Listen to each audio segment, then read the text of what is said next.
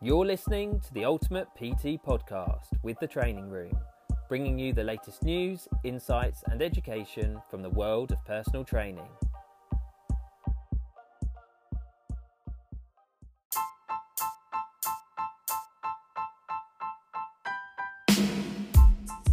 Hello and welcome along to the Ultimate PT Podcast. We are with The Training Room and my name is Nick. Today we are looking at fat loss and fat loss trends. I'm going to be speaking to my good friend Hasit about this topic. So sit back, relax and enjoy.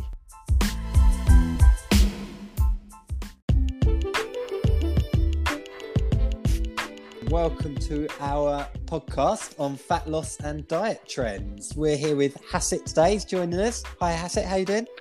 Yeah, not too bad, buddy. How are you? Good. Good. For those of people that haven't heard you before, you've done previous podcasts with us, haven't you? I have, yeah. I've done a few for the training room already. Yep. Yeah. So for those who haven't heard, I don't know why they wouldn't have heard them, but just in case, a little bit about yourself. So name's Hasit Jethwa. In terms of the training room, I handle the academies around the Midlands. So that's Nottingham, Peterborough and Birmingham as it stands. In terms of my background's actually more on the rehab side of things. So I'm actually a sport physio by trade, then turned sort of PT and kind of combining the two as we speak now. So cool. Yeah, just a very quick brief intro on myself there. Good, nice.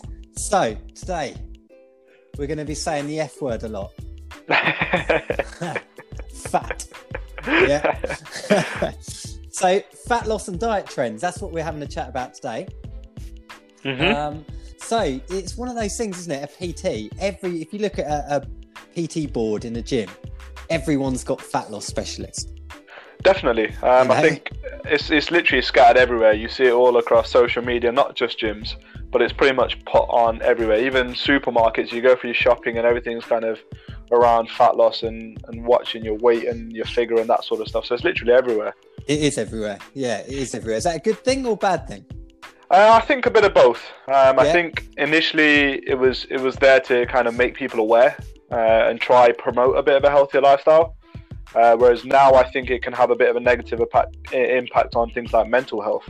That is kind of it's everywhere, and everyone constantly feels like they need to look in a certain way, or they're being judged, or they're not eating healthy, then things aren't happening and that sort of stuff. So I think a bit of both, in all honesty. Yeah, I agree.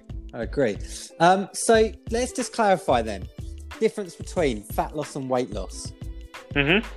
So what are your thoughts on that? How would you summarise the difference? I think that's one of the. I think especially for a lot of the beginners and for a lot of people that aren't into health and fitness as of yet, I think that's one of the biggest things to understand is weight loss, fat loss. Obviously, they are connected up to a certain extent. A lot of people kind of use the word weight when they're actually trying to use the word fat, if that makes sense. Yeah. So I think obviously the main differences involve your aesthetics. Naturally, there's a couple of things that can happen to somebody. You can either increase or decrease muscle mass, and then you can increase or decrease fat, which is then going to directly impact how your aesthetics look. Yeah. Weight, obviously, the word weight is more associated with things like even muscle taken into account. Your bone density, your ligaments, tendons, tissues, etc. There's so much more involved in weight. Even water and water retention can have a big part in there. So I think fat is more down the aesthetics route, and it's going to ultimately determine how somebody looks. Whereas weight can be, can actually lead somebody on to think something else. Yeah, absolutely. I always think of it as the kind of classic example of someone wanting to get into let's say a dress for a wedding. Yes. And I want to lose weight because I want to get into this dress. Well, do you want to lose weight or do you want to get into the dress? Exactly. And that's probably a good way to put it. That's kind of the difference, really. Weight purely for me it's just gravity, isn't it? How far gravity's pushing you down onto some scales. Yeah, 100%. And depending on people's frameworks, naturally some people will be heavier, naturally some people will be lighter, and it doesn't really tell you anything about that person. No, absolutely. So I think that's kind of quite a key point, especially for PTs really to get across to their clients straight away. When they say, I want to lose weight because I want to look like this or whatever it is, really just clarify what is it you want.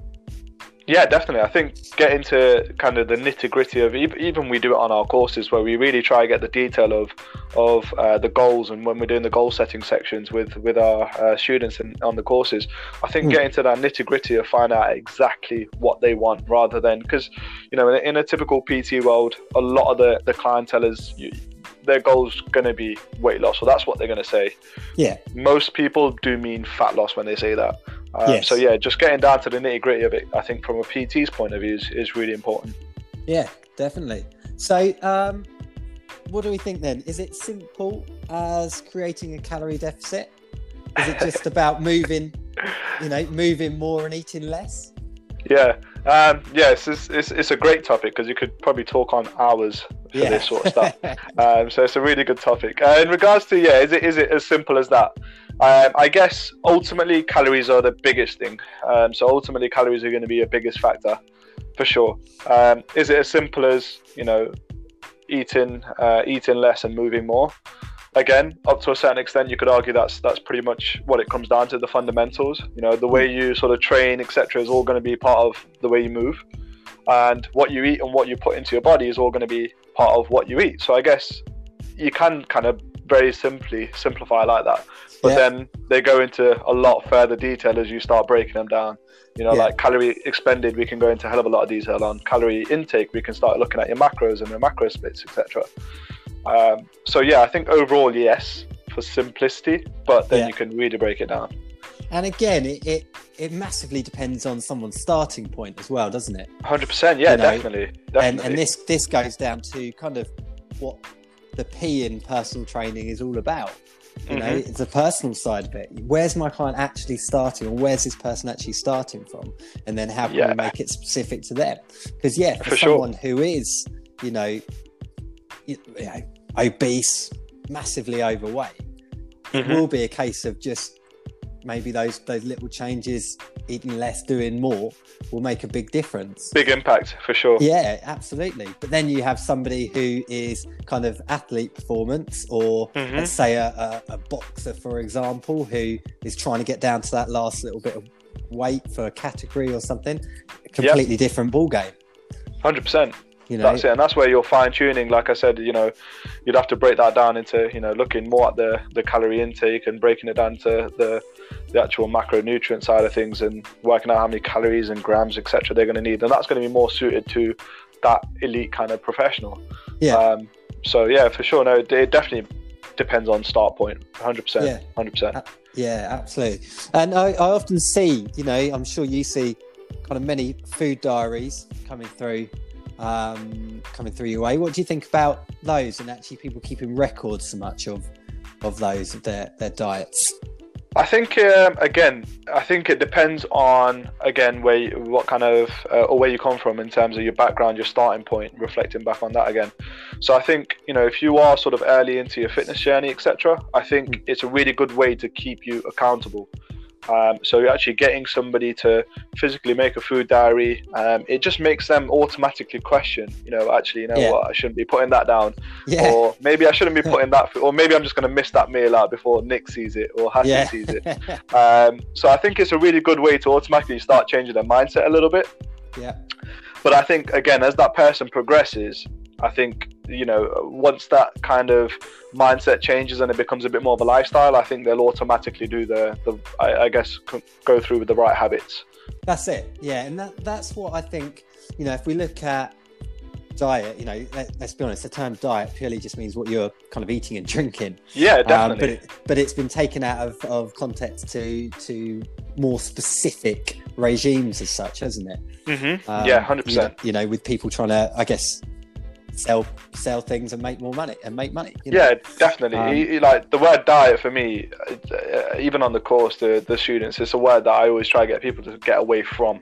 Because it even just the word itself just sounds like such a temporary thing. It does. When somebody says diet, I'm going to go on a diet, well, that means you're going to eventually get off a diet. Yes. And then what are you going to do? So I that as a word, it's not one that I like people saying. Yes. But so again, kind of, with that, I always think with the people writing down their food diaries and things like that. Like you sort of say, it just makes them think a little bit more about what they're kind of putting in their body, rather than just going to the cupboard, having a look what's for dinner, grabbing a biscuit while they're having a look. Or two. Or two, or three. It's those sorts of things. Suddenly, if you're having to write that down, you kind of go, I did have that, didn't I? Yeah, I did have that. Yeah. Which again just makes them a bit more open to it. And I think you're right. I think you only need to do that, especially for beginner, for a few weeks. And you just start to get into those habits. And like you say, I think it's should be more of a lifestyle change, lifestyle choice, rather than these sort of quick fixes. Yeah, definitely. Which then I'm sure kind of leads on to fad diets at some point, which we'll hopefully cover as well. Yeah. We'll have a look at those. But yeah, with kind of clients or students or anyone in the industry, like with nutrition side of things, I always say to somebody, what do you do more of? Do you train more or do you eat more? Yeah. The answer is obviously going to be I might train for an hour a day, maybe an hour and a half a day. Yeah. So what are you doing for the other 22 odd hours? Yeah. And I always say that side of things is always going to have a greater impact generally on somebody's fat loss or weight loss or aesthetic journey, I guess. Yeah, absolutely. So that's where the lifestyle thing kind of comes into it.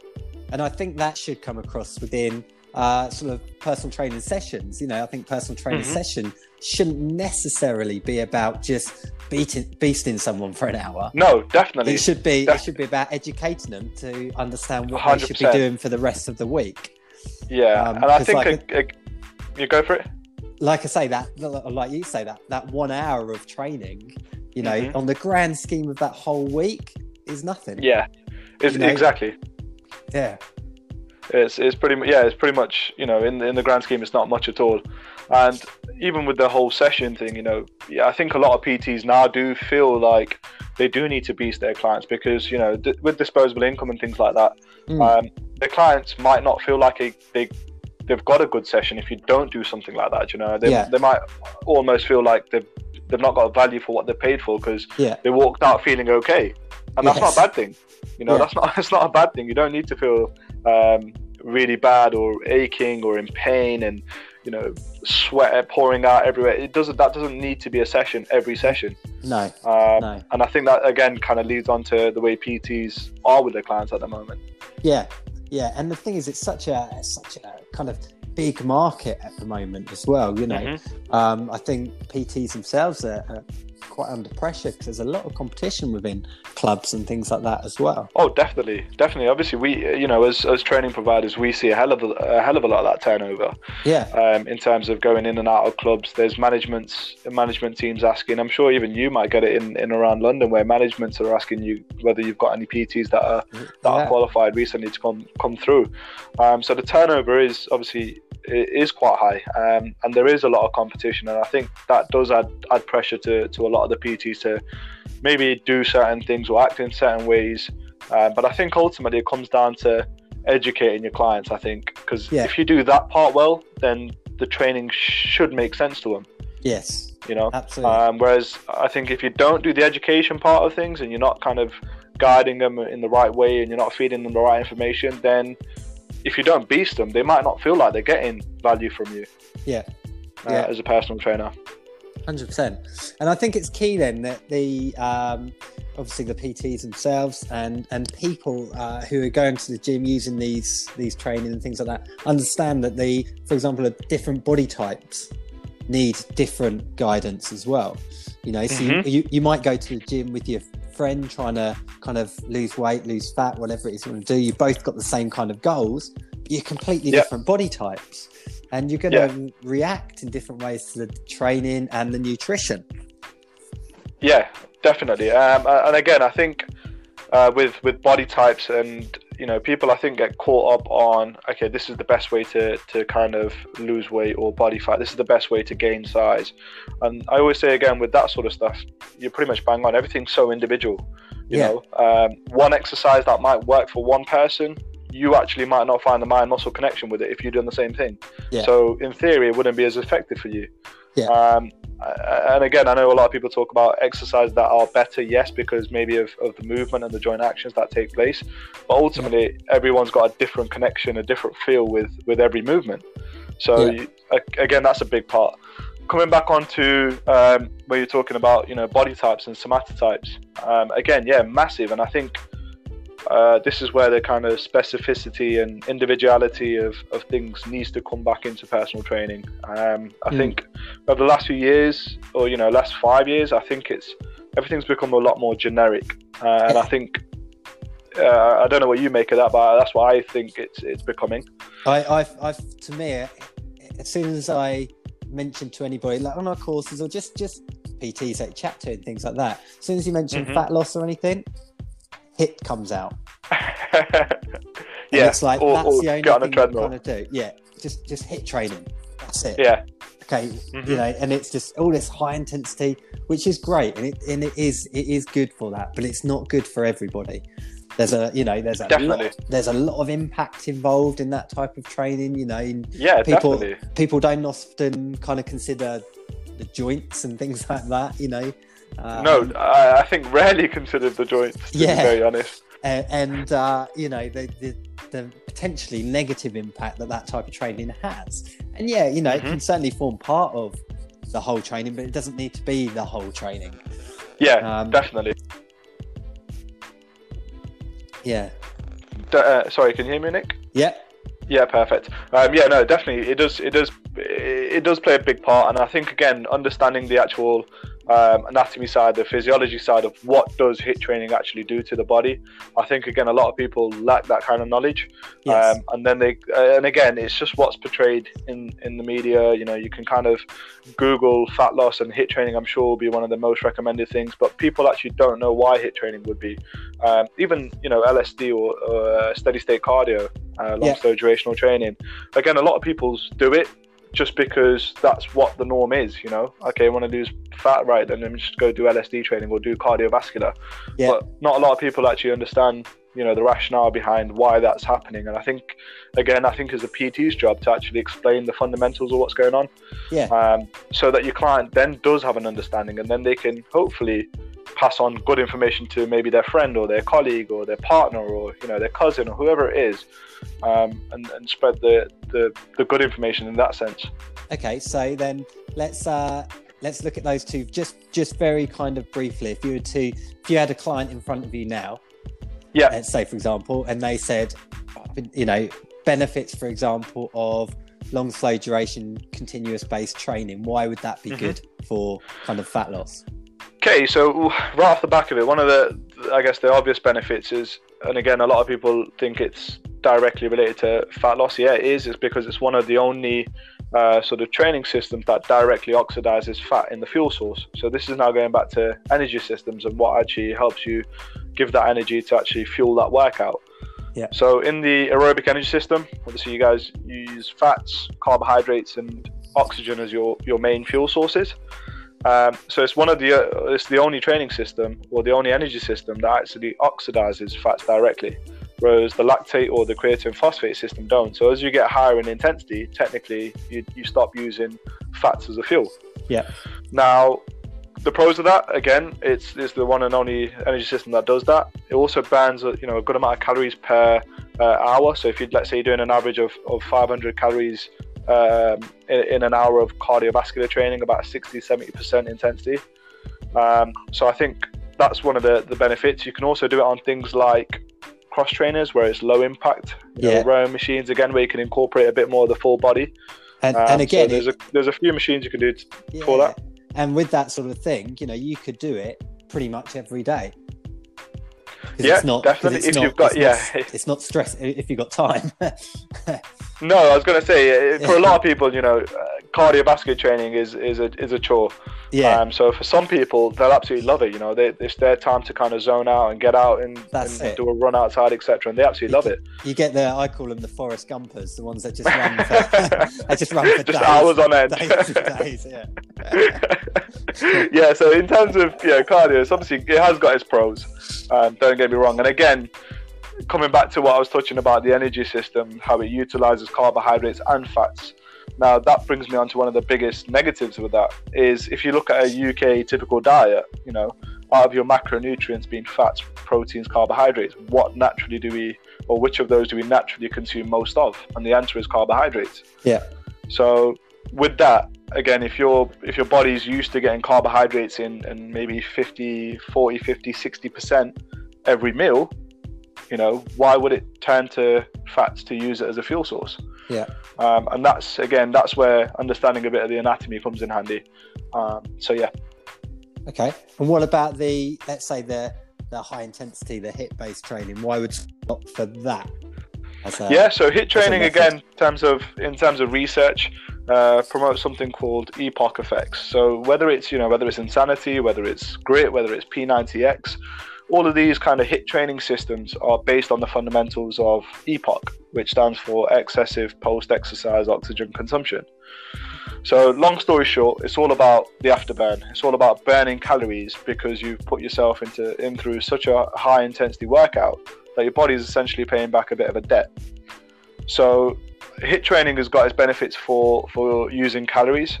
So it burns through a lot more. Again, by average research, after a period of HIIT training, your body can burn up to 1,000 to 1,500 calories in the next 48 hours, which is a hell of a lot.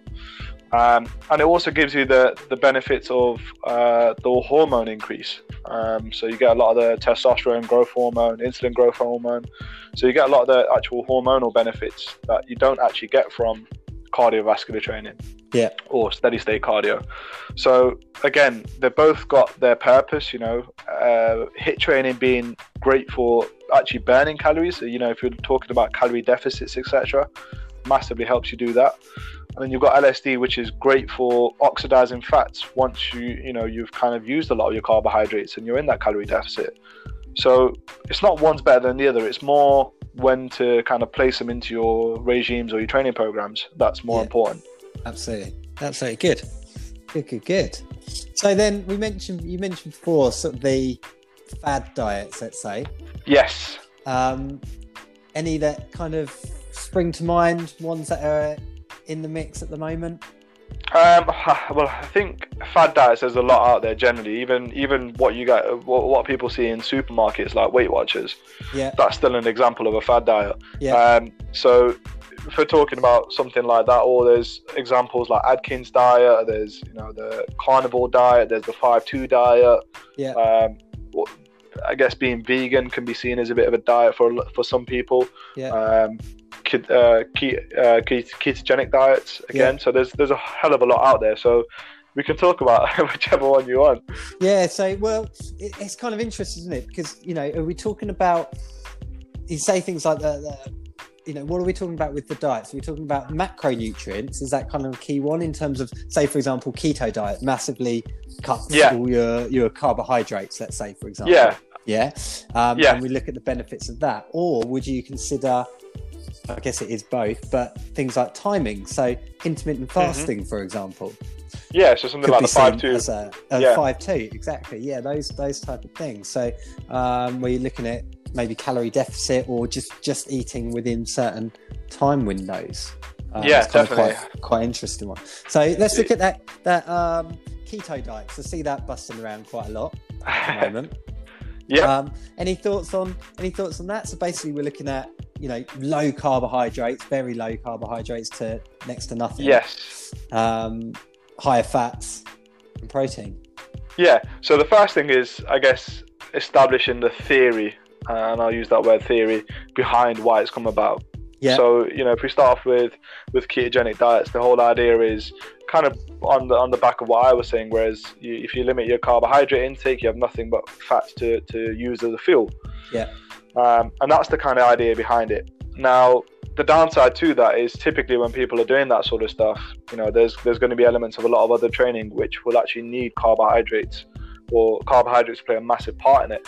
It plays a big part in even protein synthesis. So lowering or limiting or cutting your carbs out completely zero is going to have a massive impact on a lot of the other bodily functions, such as maintenance of hormones, such as protein synthesis within the body, such as metabolism within the body. So there's so many things that carbohydrates have a knock-on effect on if you completely cut them short. Absolutely. That's my opinion on it. What's your take on it? To be honest, very similar. When I was actually looking at this, I didn't realise that it was used a lot for kids with epilepsy. Yes. Again, I wasn't aware of that until I started looking into it a bit more. And that's when you kind of then go, right, what are we looking at with diets, isn't it? Or these type of diets, what's the purpose for it? So we might sit here and go, no, actually, I don't see it as a long-term thing. It may be a short-term fix, and we can look at pros and cons and things like that. But then you obviously you link it with conditions, and actually, then it changes. It changes, and it might then benefit these, certain individuals and things like that. 100%. So, and I think that kind of is kind of a interesting way of looking back at all of these type of fad diets and going back to what's the purpose for it. Finding out the nitty-gritty. I found that quite interesting. I agree though. I think it always comes back to what else are we doing and the purpose that we're doing it. If someone's doing a lot more high intensity based training, or even things like, they've got, obviously we know the main kind of purpose of this is to increase the ketones, which then start fueling the brain with the lack of the glucose. So therefore, obviously, with that lack of glucose, we might find that we start feeling tired. We might find that we start feeling, maybe can't do the weights that we were doing before. So performance all of a sudden could be affected. Drops, and even concentration. So if you're even at work, in theory, you might have a knock-on effect to other things as well. Yeah, definitely feeling lethargic, etc. In terms of when you're at work and not having the energy to get through the day. Exactly. And then I find sometimes with those type of things, especially when I know people that done these things before, is when you then start feeling tired, and again that has a knock-on effect with sleep and things like that. You start feeling tired. What do people then go for energy? They go for food. Right? So they're suddenly snacking on more things and eating additional things to try and boost their energy levels up. And if you're on a ketogenic diet, for example, obviously you're trying to cut your carbs, so it means you're going to reach for fat foods, which are higher in calories per gram. Exactly. So again, that's going to have a knock-on effect, and like you were saying, your overall calories that you're consuming. So that's it. So I think I'm very open-minded with these type of things. I like to think that there's a place for them. Definitely. No, completely agree with that. And with anything with fitness, fitness and diet is so diverse. It's massive that it's not possible to say no, that part's rubbish or that part's no good or anything like that. No, you've got to understand where it comes from a bit more. And for somebody, it is good. Yes, but it may not be for everyone. And that's Definitely. kind of the point. And I think that's what comes into all of these big companies that are trying to brand everything for everybody. And that's where it kind of loses it, and people get misled. Yeah, definitely. I think you pretty much nailed it there in terms of it's where a lot of the misconceptions, etc., come from, thinking it's going to be applicable to everyone. And that's, again, going back to what I was saying about everything's becoming more and more generic. They're trying to apply it to everybody, but it's not applicable to everybody. And that's the issues I have with it. With certain things such as, ketogenic diets. Yeah. Moving on to your next one, I think you spoke about other things like the 5-2. What's your thoughts on something like that? Again, I think with something like this, I think it's an idea. And I think I like that word. It's an idea. And I think in a way, again, going back to certain people, it works really well. It gives them a target. It gives them something to control. And it works with. My only problem is, do you want to explain quickly the 5-2 and what we mean kind of by that? Yeah, so in terms of the 5-2, the whole idea behind it is you eat pretty much normally for the 5 days, and then you go through a severe calorie reduction for the 2 days that you have, essentially as a bit of fast days. Yeah. So you are eating, but you're eating at literally around about a quarter of your calorie intake compared to a normal day. Yeah, so quite often it's around about 500 calories-ish. You find people kind of target for those 2 days. Which again, always goes back to, it depends what they're eating on those 2 days, and it depends what they're eating on the other days. It might be 500 calories, but that could be, and people always say, oh, I'll be really hungry. Probably, you probably will. But it makes a difference on whether you're doing, a couple of chocolate bars over that Exactly. 500 calories, or one big one. yeah, you're going king size. or one of the big dairy milks. Yeah. Other chocolate is available. Or you're going kind of like, a massive plate of broccoli, for example. Yes. You're going to get a whole different. lot. You're going to get a whole lot more food within that. Definitely. The nutritional value is going to be completely different. Yeah, you'll probably stink, but you'll be eating a lot more. But the problem I have with a lot of these, when people restrict on certain days, it's almost the same as when people kind of chuck in cheat meals as well sometimes. Yeah. Like sometimes when they then, all right, they might restrict to 500 calories, but then they eat more on the other days because they think, I did less on those days. So when you actually look at the total calories over the week, quite often they're actually still higher than if they'd just gone, say, 1,700 calories every day. Yeah, just a bit more in a calorie deficit, 100%. And I think, coming on to that point is pretty much spot on. I think with a lot of these kind of things, especially things like, 5-2s, etc. Again, they do have their place, but I think for a lot of the general population, the general clients that are going to be, potentially using these things, you're pretty much spot on. You're just going to make up for it somewhere else. So surely it's a lot more sustainable. Surely it's a lot easier to just maybe drop your calories a little bit every day. Yeah. Rather than actually, I'm just going to have one chocolate bar today and that's it. And restrict yourself and essentially starve yourself and not put the actual nutritional kind of calories or the nutritious foods in. That's going to actually help you repair, grow, etc. All the good stuff post-workout. Because I find it's the same sometimes when I've had clients doing these type of things. Again, I'll be honest, they're doing them off their own back. I'm not necessarily recommending them to do it. But they're having a go and they're trying it. And the one thing I do like is that they're actually monitoring what they're having. And it's a starting point. It's something, if it feels like it's going to kickstart them just to get into a routine, then great, go for it. But I do often find that they do these restricted days, or even hours if you're looking at something like intermittent fasting. And as soon as they can eat, bam, it's like the cupboard's open. Let's go. Yeah. The chains are off. Chains are off. Get to the buffet. That's it. Yeah, that's it. Yeah, getting everyone out of the way. Yeah. I think it can have that. It can have that effect, and I think again, it's sort of a quite bad mentality to put on people. I think because you are essentially saying, look, now the shackles are off, you can go eat whatever. And naturally, they're just going to absolutely stuff themselves. That's it. I think leading on with that, things like cheat meals. Because you hear that bouncing around across. I personally, I don't like the term cheat meal.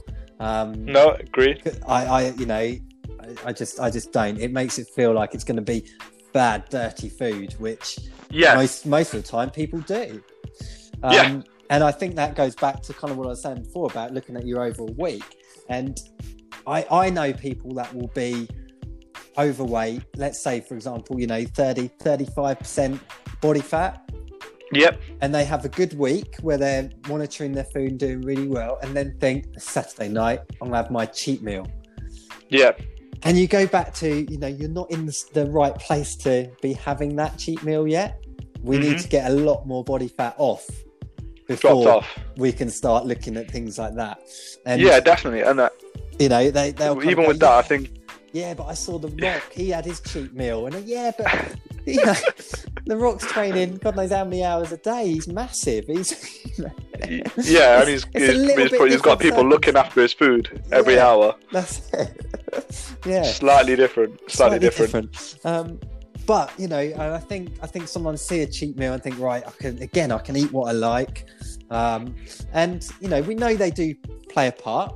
Especially if you're on a low carb diet and things like that, especially throughout the week, that can have a massive effect, as you kind of mentioned before, on things like metabolism.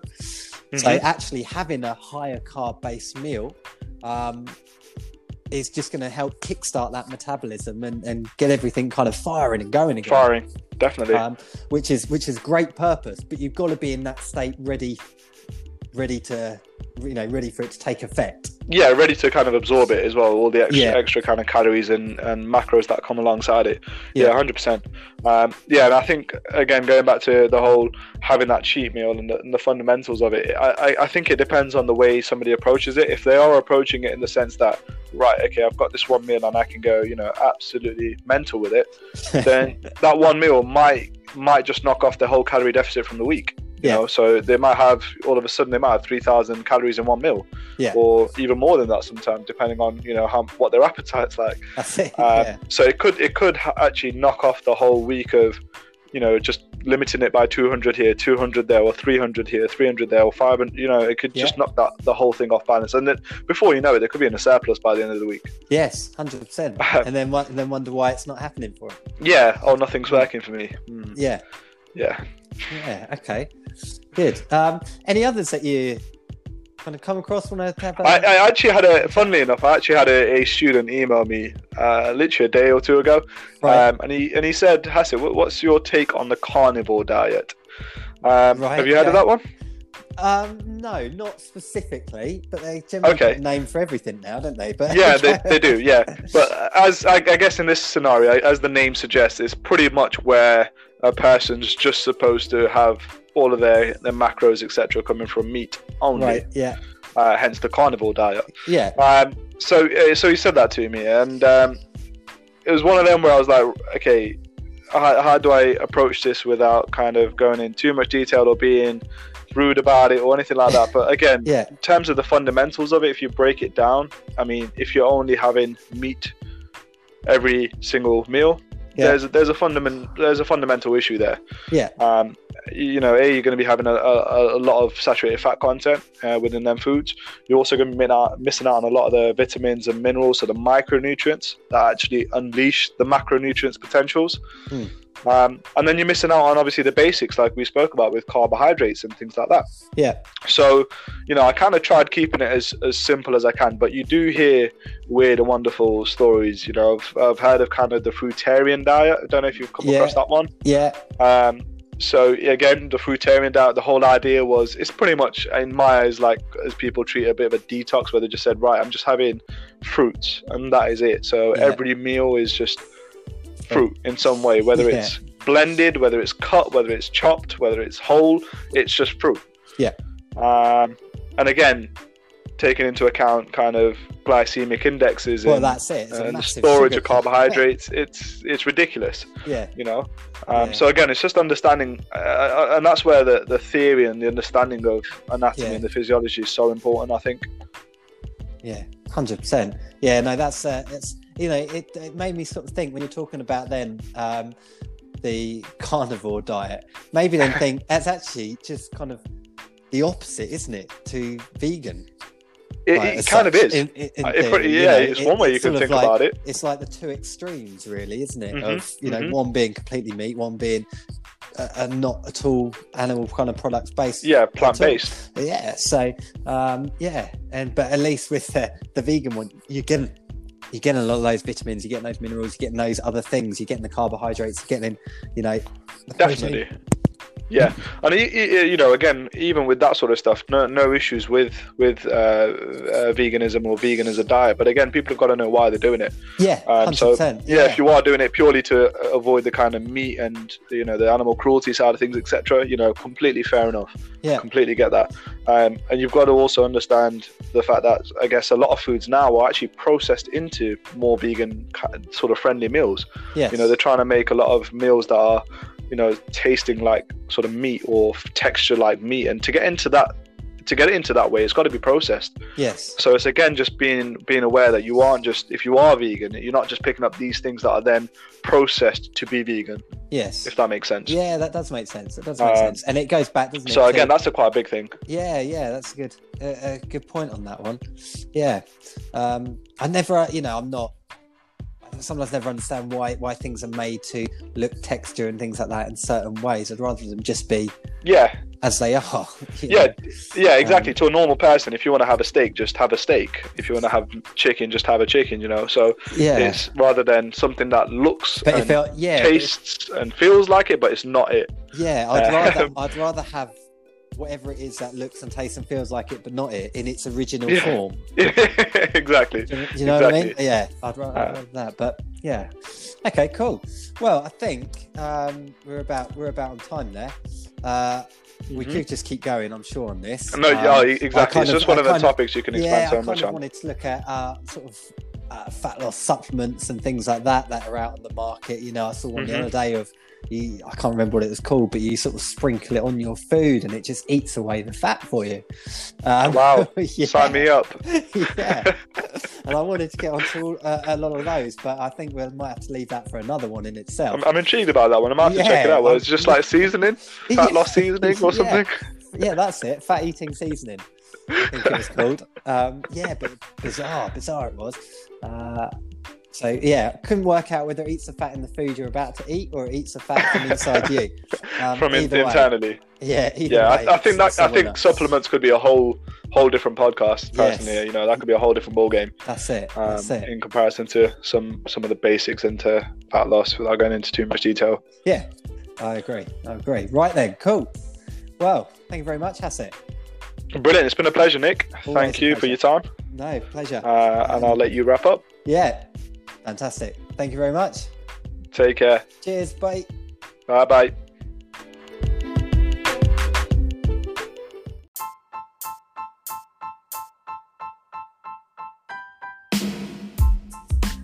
Okay, so that was our podcast looking at fat loss and a few sort of fad diets. Hope you enjoyed that. Thank you for Hasit for coming along. A few things we kind of looked at is things like cheat meals.